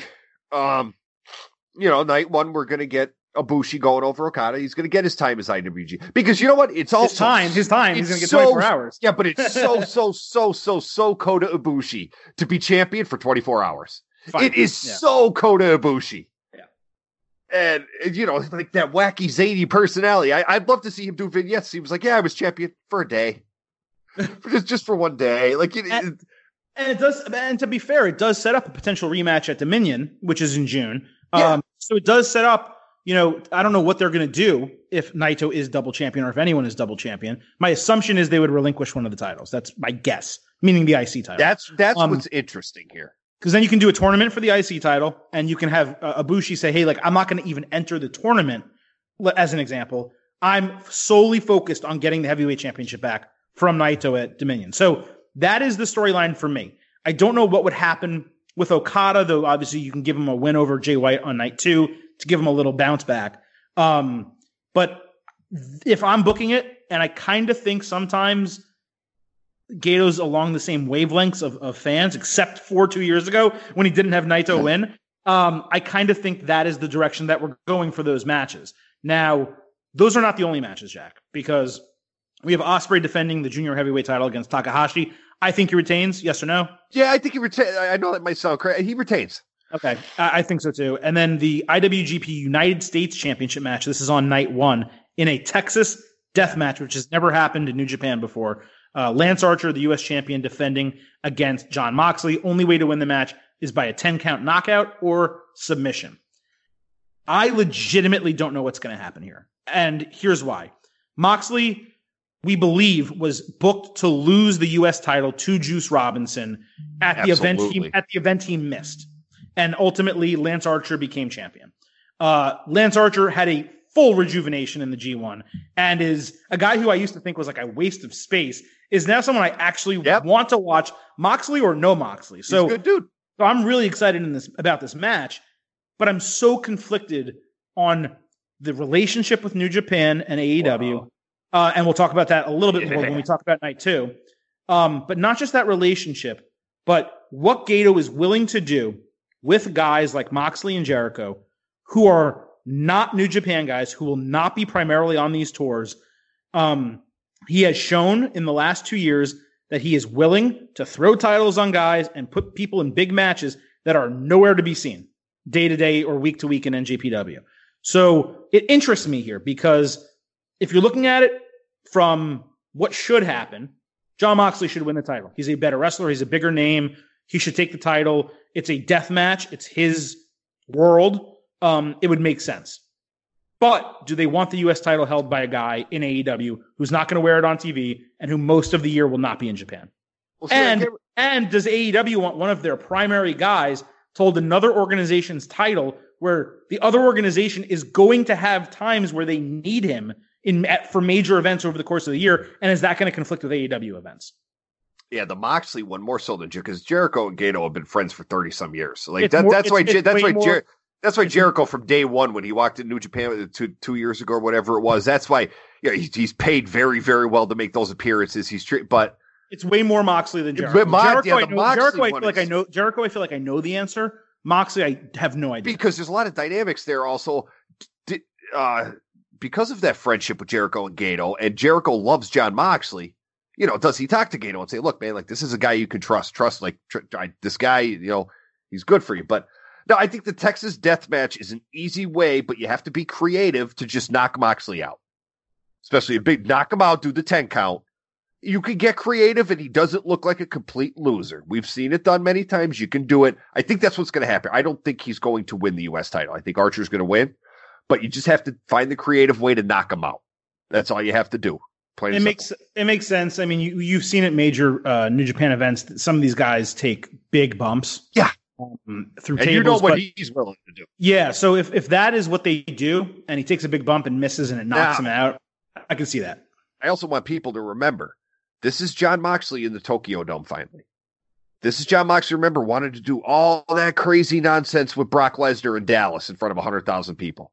Right. Now he's getting an opportunity in front of 60, 70,000 people inside a dome to do whatever the hell he wants. He might die. Yeah. Well, let's hope not. But that's night one. When you move over to night two, it's not as totally exciting. There's Sabre Sonata for the British Heavyweight Championship. I don't really care. I don't even want to talk about it. There's Kenta and Goto going head to head, which storyline wise is certainly a big match. It's for the Never Openweight Championship. Kenta obviously having a resurgent year. Again, I think a match that can probably go either way that isn't requiring of our time here. But I think what's interesting with the Moxley situation is that the winner, the U.S. champion, will end up facing Juice Robinson on night two. And this is where I think there is credence, although we could be talking about 3 title changes, 2 of them who lose titles in 24 hours. But this is where I think there is credence for Moxley to win the title on night one, but be so beat up and destroyed by the Texas Death Match that you have Juice Robinson, who's just in a tag team match on night one, beat him for the U.S. title in the match they originally planned to have months ago in New Japan Pro Wrestling. So ultimately, Jack, at the end of day 2, we already talked about our expectation for Naito to walk out with both titles. We think Ibushi is going to win the first match for the heavyweight championship. I expect Juice Robinson, no matter who wins, to walk out with the U.S. championship. Yes, I agree. 100%. Still think it's going to be Archer. I mean, again, I know people could say, you're no fun. Like, say I'm AEW. Like, I'll tell Moxley, you want to do a Texas Death Match at Wrestle Kingdom? Fine. You're only wrestling one night. Like, you're not going 2 nights in a row. Like, I don't understand. Like, this is common sense. But anyway, no, I could see a scenario, though, where Moxley, they do just get the original plan out of the way. I still think it'll be Archer. But ultimately, yeah, night 2, Juice Robinson has that U.S. title back. And good for him. I still love him. And then the last match to really talk about here is, we're saving it for last on purpose, Hiroshi Tanahashi against Chris Jericho, which will be the co-main event for night 2. The main event is that double gold match that we just talked about for the heavyweight title and the IC title. So Tanahashi Jericho, legend ace in New Japan in Tanahashi against, you can make an argument for one of the top 5 wrestlers of the decade, and he's getting up there all time in Chris Jericho, who also is the AEW world champion. The stipulation that has been added to this match is that if Tanahashi wins, he will get a title shot for the AEW championship. It is my belief, Jack, that despite what fans are working themselves into a shoot believing, that there is 0.0 relationship between New Japan and AEW. I don't know that they will even mention the AEW title or that we will even see it on the broadcast. I think that's your indication. If you see him bring the title to the ring, I think it's like, you know what? Maybe there's not a working relationship, but maybe there's a little bit of something, a little sprinkle, right? I don't even think you're going to see the title. I think this is all Tanahashi and Jericho being great on social media, doing a great job building the match. And I think they're doing it knowing that Chris Jericho is going to win. Simple as that. Yeah, too many people are credit. Hey, Chris Jericho, he's a genius. We praise him seemingly every week on the show. He's a genius. That promo he cut from the tarmac, that was a genius promo. Because he knew it was an easy way to goad the fans into thinking, we have a working relationship with New Japan Pro Wrestling. Because that was almost him saying, hey, if you've been watching wrestling long enough, now you know I'm going to lose to Tanahashi. And he's going to is he going to show up at Dynamite? Is he going to show up at Revolution or Triple or Nothing? Triple. Wow. But I'll tell you what, good kudos to them because it did. There was little buzz around this match as Wrestle Kingdom approached. And Chris Jericho versus Hiroshi Tanahashi. No, it's not the holy grail of John Cena versus Hiroshi Tanahashi. Nothing will be until those two face off with each other, which I firmly believe will happen before my life is over. And if it doesn't, pro wrestling is a failure if the two aces never see each other in the ring. But Chris Jericho versus Hiroshi Tanahashi is about the closest we can get. But no one was really talking about it. But now, a week or so out, they turned that volume up to 11 of okay, now even just as much as the title matches, we want to see this, but it's all a ruse. It's a smokescreen. There is no relationship. Yeah, I think they succeeded in their goal to juice the match. I think Jericho wins. Tanahashi gets a rematch after Jericho loses the championship, which I think is actually coming decently soon in the next 2 or 3 months. And then Tanahashi beats him at Dominion or something like that. It's not hard to book. They treat Jericho very well. The only match he really hasn't won, I think, was Okada. I think it's like the and even then he looked good in defeat. Yeah, they made sure he looked good. So they're treating Jericho like WWE treats Brock. The difference is they don't always give Jericho the title, although he did have obviously the IC title for a short period of time.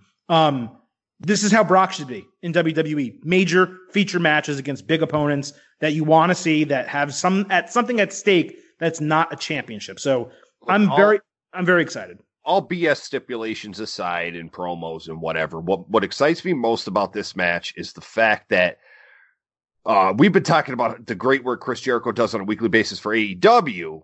He knows he's in there with a legend in Hiroshi Tanahashi. I guarantee you this match, in-ring wise, is going to be fantastic because Jericho's going to push himself, no disrespect to AEW, even harder than he does for AEW because he knows how good Tanahashi still is at 40-some years old. And he's a legend in Japan. He kept that company from death, pretty much. They were about to die before Hiroshi Tanahashi blew up. Yeah. Jericho's going to push himself. This is going to be terrific. It's going to be exciting. I think Wrestle Kingdom as a whole, again, we're going into it. I'm not trying to speak for Jack or anyone else, but I'm going into it excited because I know it's going to be good. But I just don't have the same feels. Although this kind of just got me a lot more excited than I was, to be honest with you. If you talk about it sometimes. When you talk about it does. Because you know what? Because there's not people talking about it. You know what I mean? There's not really people. And we have to be honest. That's the elite not being there anymore. It is. We could be honest about it. Well, no, it's something I actually noted, I think, 6 months ago or so on the show, which is one of the reasons why New Japan got so popular in the U.S., and it's not hard to understand, was being the elite and those guys talking about it and constantly promoting it and all those guys actually being there. And the fact that they are not, NJPW never figured out another American outlet, not outlet as in like media. Well, outlet, the hostile takeover sucked, man. A way to reach fans. They should have created something to fill that gap and they didn't. And because of that, the interest overall in New Japan has tanked despite interest in the superstars, the wrestlers themselves being very high. So very excited for Wrestle Kingdom. I think it's going to be a great show. Wrestle Kingdom 13 was our pay-per-view of the year on our award show last week. By the way, listen to that award show if you didn't. It was a really good show. Last thing that we can talk about here as we wrap up the final show of 2019, which is getting published like hours before the end of 2019. So it's also that. It's also that and the first show of 2020 for most of you.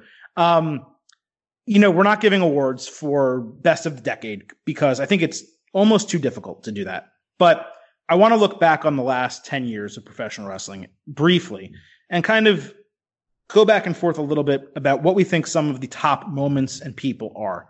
When I look at Wrestler of the Decade, Jack, and I think you're just going to agree with me right off the bat. For me, despite having a 3-year absence right in the middle, I think it's Daniel Bryan. The first few years of him in WWE, doing what he did, heel to face, champion his ride to winning the titles at WrestleMania, overcoming the obstacles that he had just being the type of guy he is in WWE, then being out 3 years, being a damn good general manager for a period of time when he was in that role, and then coming back. First of all, coming back at all, but coming back to the fanfare, getting the matches that we wanted out of him, being a great heel WWE champion and a great foil for Kofi Kingston for an all-time moment at WrestleMania, and still doing what he's doing now, even though it's not at that same level as it was a year ago at this time. I just cannot think of someone who has done more consistently and more to WWE's benefit than Daniel Bryan over the last 10 years. Oh, and but I still think I say this consistently. It's appropriate right now. Daniel Bryan is probably going to go down as the greatest professional wrestler of all time. There's no doubt about that. When you everything from the Indies to his massive superstardom now, but I'll be the heel here. He's a 1B to my 1A, which is Brock Lesnar. The dude comes back in 2012. Look, I understand you people are mad that he's not around all the time, but encompass the entire decade when he came back from April 2012 until now. Every match he's in feels like a big deal. And he's wrestled everyone from the giants like Braun Strowman. We got a match with Brock Lesnar and Samoa Joe. We got a wrestler Brock Lesnar and AJ Styles. We got a match with Brock Lesnar and Daniel Bryan. He ended the Undertaker streak. WrestleMania main events. Goldberg. Everything the dude does, for better or worse, just feels special. Yeah. And plus, we are reminded at times, in a match with AJ Styles or a match with Daniel Bryan, that when Brock wants to turn it on, I have news for you folks. He's still one of the best performers you'll see. I know you don't like to admit that, but he is one of the best performers. When he wants to sell, he will sell like a mother. There probably is no one ever in wrestling. I'm including Hulk, and I say this with Andre as well, and it's different. It's different with Andre the Giant and Brock, but where you feel an electricity and an amplitude of anything can happen right now. And I don't know what it's going to be. And I've never seen a guy who gets into the ring and is as explosive as he is. With the FIs, with the Germans, I think there was a period of time with Brock. The reason why I lean Bryan over him, and I think he's a 1A to a 1B, I would be fine if we had voted and we named him Wrestler of the Decade. He got into a period of time where every match, especially with the Cena era, was 17 German suplexes. And it's not that it was bad. They were telling a story, but it just got very repetitive. Brock, in general, got very repetitive. And him not being there for such large swaths of time, and his booking with Roman Reigns, the stop and start again, and is he going to lose the title? Is he not? There was so much that happened surrounding Brock that contributed to WWE being bad at times, that I think not that it overshadowed the greatness, but it reduced it. It poured a little bit of cold water on it and made it where every time Brock Lesnar's on your screen, it should be special. But so many times when Brock Lesnar was on your screen, you didn't want him in kayfabe to be there. Not because he's a heel, but because he's just going to crush this guy. Oh, another thing with Roman Reigns, another guy he's just going to squash. It got very, very repetitive with him, where Daniel Bryan, everything felt fresh and new. It felt like he was rebelling against authority, which he was somewhat in real life, more so in storyline. And Daniel Bryan, I feel like, changed WWE and allowed guys, even though he's not on the main roster, like Adam Cole, like Seth Rollins, like Finn Balor to succeed. WWE made Finn Balor the first ever Universal Champion. It didn't work because he got hurt, but they chose him. They didn't choose, a 6'7", 350-pound dude. There is a openness in WWE now for guys like this, Ali on SmackDown, to succeed where there wasn't before. And I don't know that WWE makes that transition as quick as it does without Daniel Bryan succeeding to the level that he did. Well, no, absolutely not for those small, and we're all better off for it, and the product is better off for it. I like this. I like just a mass superstar like Brock, and plus the transition back to the UFC. I mean, yeah, it didn't really end well with the failed drug test, but I mean, to transition back into the mixed martial arts for at least one fight and then flirt with it a few more times, and it's just his superstardom just supersedes everything else. That I never jumped on the bandwagon of people who were against the guy. I never once did that. Never with this guy. I'm like, look, this place is going to be worse off if this guy leaves. Yeah. He's got to be here. When he is here, he's got to be here. But right. I don't think you could go wrong with Daniel Bryan or Brock Lesnar as far as like the decade. What would you say? So getting off of that, what would you say your match of the decade was? And I know that's very without question, CM Punk and John Cena, Money in the Bank 2011. Interesting. I know. Like a lot of people, I know I give some answers sometimes that because I'm such an indie nerd and history nerd, and then people are like, because it was the perfect storm of everything, and stuff we've never seen before. Here was a guy who legitimately did not sign his contract, and there were reports that they might have to slap the WWE title on him. Like, Vince is not going to do that if this guy didn't put pen to paper. Not going to do. No, he might. He's thinking about it because Punk, the pipe bomb blew up. It's well, wait a minute. John Cena, probably the most polarizing figure in the history of professional wrestling. You could say he's up there at the very least. And they come together in Punk's hometown of Chicago, Illinois. And I have, to this day, those CM Punk chants were the loudest chants I've ever heard before a match even started. Not guys in the ring. Before, as soon as the co-main event was over, they started CM Punk, and it just got louder and louder. And the build, winning the title, walking off in front of Vince's face. It was everything professional wrestling should be. Not to mention a 5-star match. Yeah, it was great. I would probably agree with you. I'd probably agree with you that it's WWE's match of the decade, or it's at least, again, one that meant the most.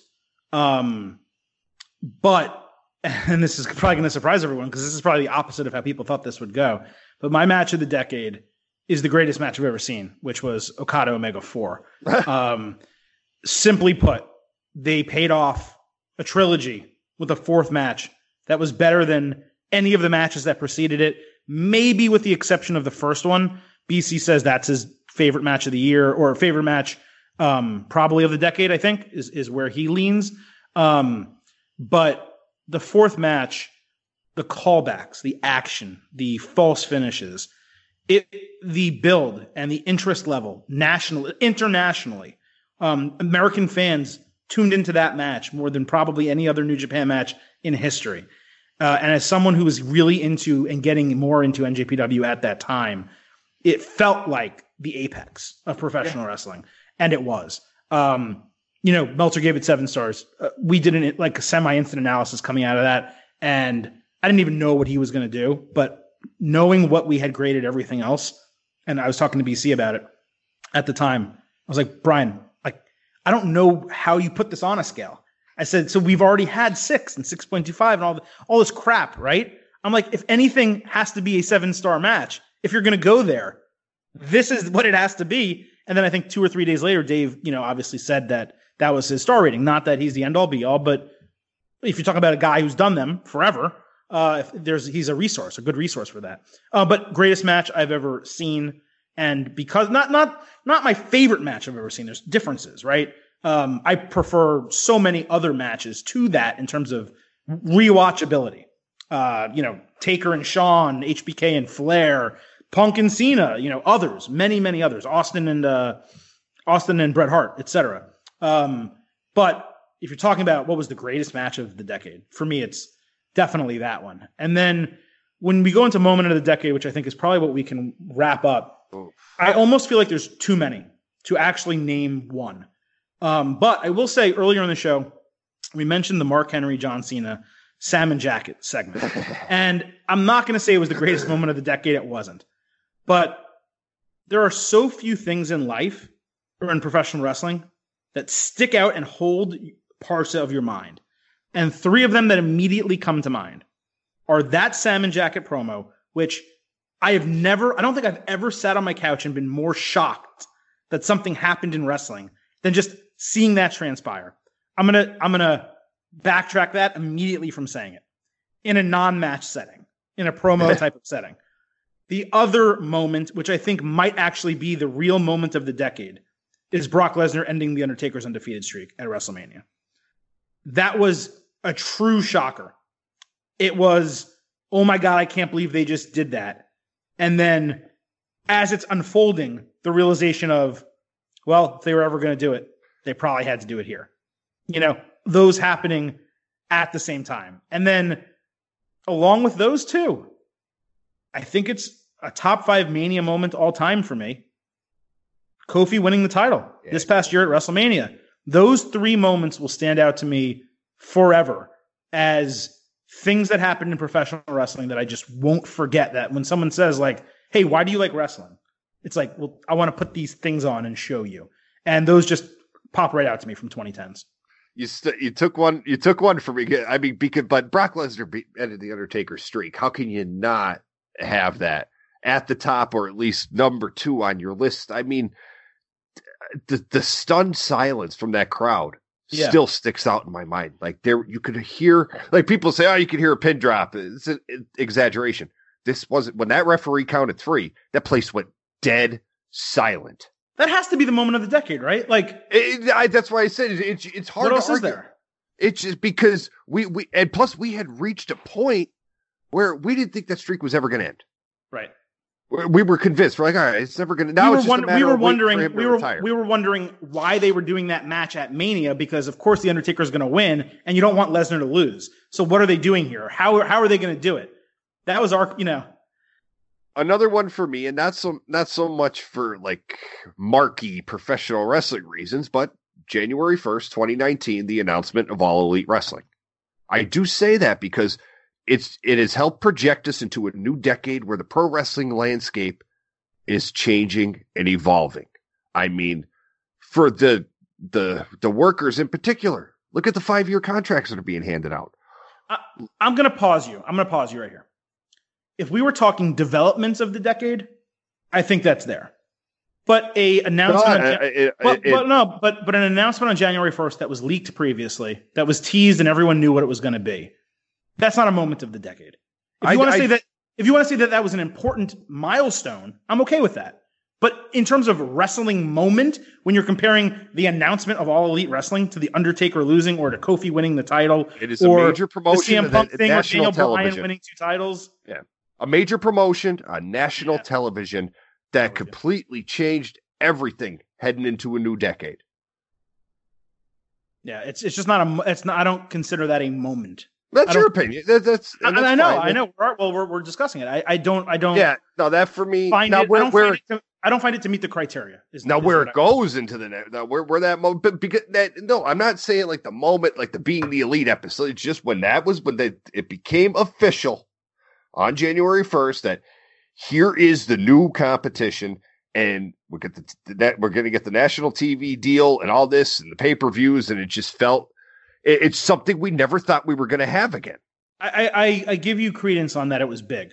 I'm with you. But I think when you're saying that there wasn't an episode or a thing, that's what a moment is. A moment is something that happens in short period of time, hour, 5 minutes, whatever the case, that is the most memorable thing. So I'm totally with you, and I'm not trying to nitpick, I promise. I agree that it is a milestone moment of this decade. Maybe not, for me, not number 1, but it's there. And it's certainly top 5. It's very important. But I think when you're talking about moments, things that capture your imagination as a wrestling fan, things that transcend maybe just the actual sports entertainment of professional wrestling, to me, an announcement of a company doesn't meet that criteria. I respect that. That's all I'm saying. So I certainly respect that. So on the way out here, since this is a Silver King and Blackjack show, and BC is not here, I want to end the decade of State of Combat, which has only been really 2 years, with a fan request. I got a bunch of tweets this past week that people love when we argue about food. I don't know why. I don't exactly know why, but I don't also know what we can argue about. So you're showing me a Wendy's cup on screen. I would love to tell you I have an issue with Wendy's. I don't. Wendy's is great. And the last thing I want to do is criticize them and get roasted by their social media. So that's not going to happen. I have no issue with Wendy's. But I don't know what we can really argue about. Do you have a New Year's Eve food that you love? What do you want? Is there? We can even talk condiments if you want. We need to we need to end the show with something that will please the fans here. Yeah, because New Year's Eve in a little bit here, my wife and I go to my parents and we have crab cakes. My mother makes crab cakes.